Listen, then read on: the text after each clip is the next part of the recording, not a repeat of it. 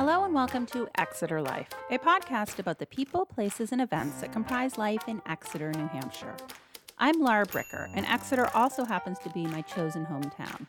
I've lived here since 1998 and written the Exeter Life column since 2013. This independently produced audio version of Exeter Life launched in 2020. This week, you may have noticed the village of ice shacks along the river downtown this winter. Fishing for smelt is a long tradition in Exeter, and while the ice is mostly melted now, and I've heard a few people might have lost their shacks over the last weekend, I did have a chance to visit one of these fishing villages last month out on Newfields Road with Mark Damsel, his wife Missy, and their regular fishing friends.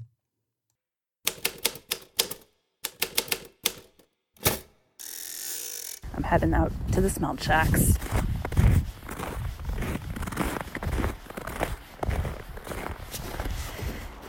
That was just the start of my smelting adventure, that trip out a long trail that had been packed down by a snowmobile, and then I had to cross what looked like a gangplank on a pirate ship to walk out onto the ice. And that's where I set out to find out what is the allure of the smelt. Are they really good to eat? No? Old timers will say yes. Okay, because I know... I think they're amazing. Oh, okay, yeah. See, I'm a big fish person, but they're not smelt. They're pretty oily, right? Or just... I consider it a fishy. This is as fishy as the fish as you can get. I don't see, for me, like... Tom, do you like the smelts? Yeah, I love them. I think we fry them up and the meat just falls right off the bone. So how do you cook them? What's the recipe? Or do you just toss them in Cornmeal, fry them in oil. Yeah, I cook them and then grab them by the tail and the meat just falls right off the bone. Once you have them, I don't want to say they're like trout or cod, but they're tasty. Okay. I gave them to Lorraine Dion. She's from Canada. For 20, 30 years, I've given her my first catch. She's 90, gonna turn 90. She's Really? about 3 feet tall and weighs about 33 pounds. The first catch every year. I just gave her some a couple weeks ago. I had only caught maybe about a half a dozen. Her eyes lit up like she was a kid in a candy store. This group I met up with had been fishing together for many years. Brian Tebow and Tom Coleman met Mark when they were fishing as kids. But while they all say their love of fishing is strong as it ever was, it's really not like it used to be. We used to come out here when I was a kid and it was like catching hundreds and hundreds of fish. And now it's just, for me, I think it's been more about seeing everybody back to doing it. All the shacks out here. Yeah. It's I don't know, it's just like an old pastime. It used to be a lot more old timers that kept it going, and now it's just us. Mark remembers heading out to fish in Stratham near the end of Butterfield Lane on the river. It was once a mecca for local fishermen in the winter. And there's definitely not as many people out there as there used to be, but he's also noticed the other changes in the fishing. That's back in the day when we used to shovel fish off the river. So what do you think kind of led to them not being... Well, there's a bunch of research being done right now by UNH, but I think it's pollution. Yeah. Septic, dog waste, climate change, global warming. I think they say, too, the water's warmer now, so they stay out in the ocean longer. Yeah. But their migratory instincts is to come into the river and spawn.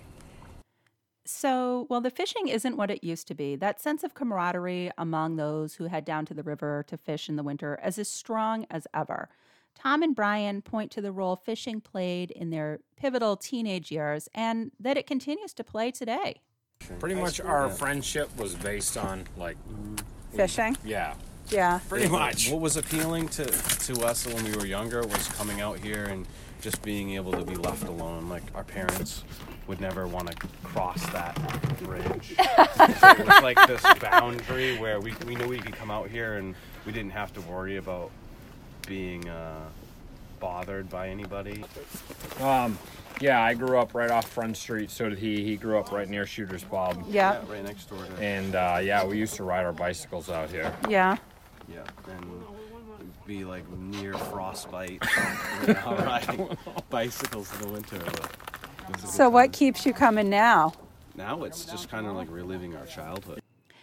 Like any fishing trip, there are some stories that grow better with the retelling, like the time somebody had a muskrat come through the hole, or supposedly a man who got surrounded by coyotes while he was inside his shack one night. And there's also some long-standing traditions, like chronicling the season with a black Sharpie on the walls inside the shack, and also what happens when someone catches that first smelt of the year. It doesn't matter if you're from New Hampshire or Maine. The tradition is the first fish. Oh, don't put that on there. Why not? First fish of the season, you have to bite the head off. Okay. And it's Gotta tradition. eat It's it not raw? like- it's not something we made up. It's been a thing for I don't know how long. As the crew outside was regaling me with their fishing stories and that lovely story of biting the head off of a smelt, Mark's wife Missy was staying warm fishing inside their shack. And yeah, she said she wasn't a huge fan of the taste of smelt, but she does enjoy the pace of fishing and spending time on the river. And she and Mark have been fishing together for a long time. So did you start fishing because Mark got you into it? Yes. Or My dad was in the Air Force, traveled around, and 30 years ago, Mark and I met, and we started coming down here. So was this like one of your first dates? He brought you down to Actually, probably. He said, you want to go down Pine to this? Garden was our first date. Okay. And then he said, you gone to Pine Garden, you want to come to my smelt shack? Basically. Never done anything like it. Yeah? Never. Yeah. It's kind of fun catching fish. Mm-hmm. Something different. I'm not sitting in front of the Netflix Yeah, I know. marathon, which I will do. Yeah, that's my game plan when I get home. So, I mean, it's actually kind of fun. When you're catching fish, it's a blast. Yeah. Yeah.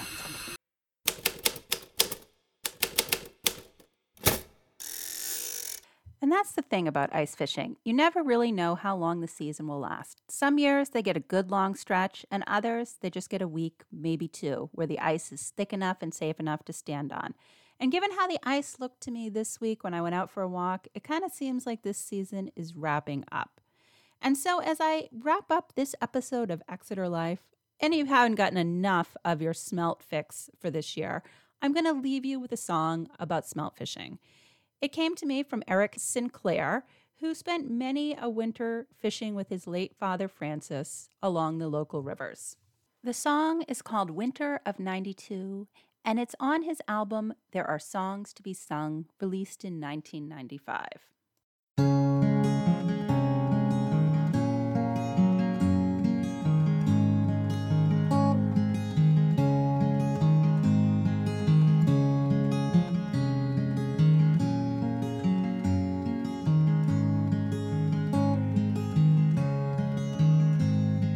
When I was a kid in the 60s, in New Hampshire in the winter time, my father would take me fishing with him when the river got a good bridge of ice. We fished on the Newmarket River in a shack with a hole in the floor, just a ways in off of Old Great Bay. It was one among 30 or more. We'd sit in that shack with a lantern and a stove, a basket between us to bring the catch home. There were 6 lines with spreaders going down through the hole where the water was black and the tide ran slow. We'd wait for the fish to bite. We'd wait for the fish to bite.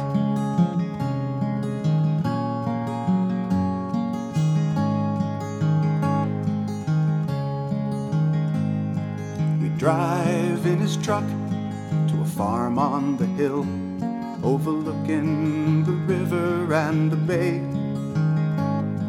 We'd stop at the house to see Junior and Ruthie and buy us a new box of bait. Then we'd walk down the hill on a path through the snow, and we'd get out on the ice by a plank from the shore. And as we passed the other shacks, we'd call through the doors, how are they biting today? and we'd sit in our shack with a lantern and a stove, a basket between us to bring the catch home. There were 6 lines with spreaders going down through the hole where the water was black and the tide ran slow. We'd wait for the fish to bite. We'd wait for the fish to bite.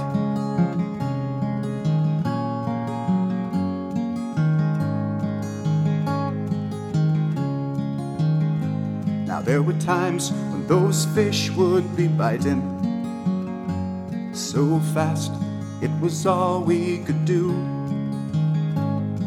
to haul in the lines and get the fish in the basket and a new piece of bait on the hook. But the times when they weren't, we'd stare at the hole and listen to the tide lift the ice by the shore. Well, once I brought a radio and knocked it down the hole. Well, I can still hear the silence today.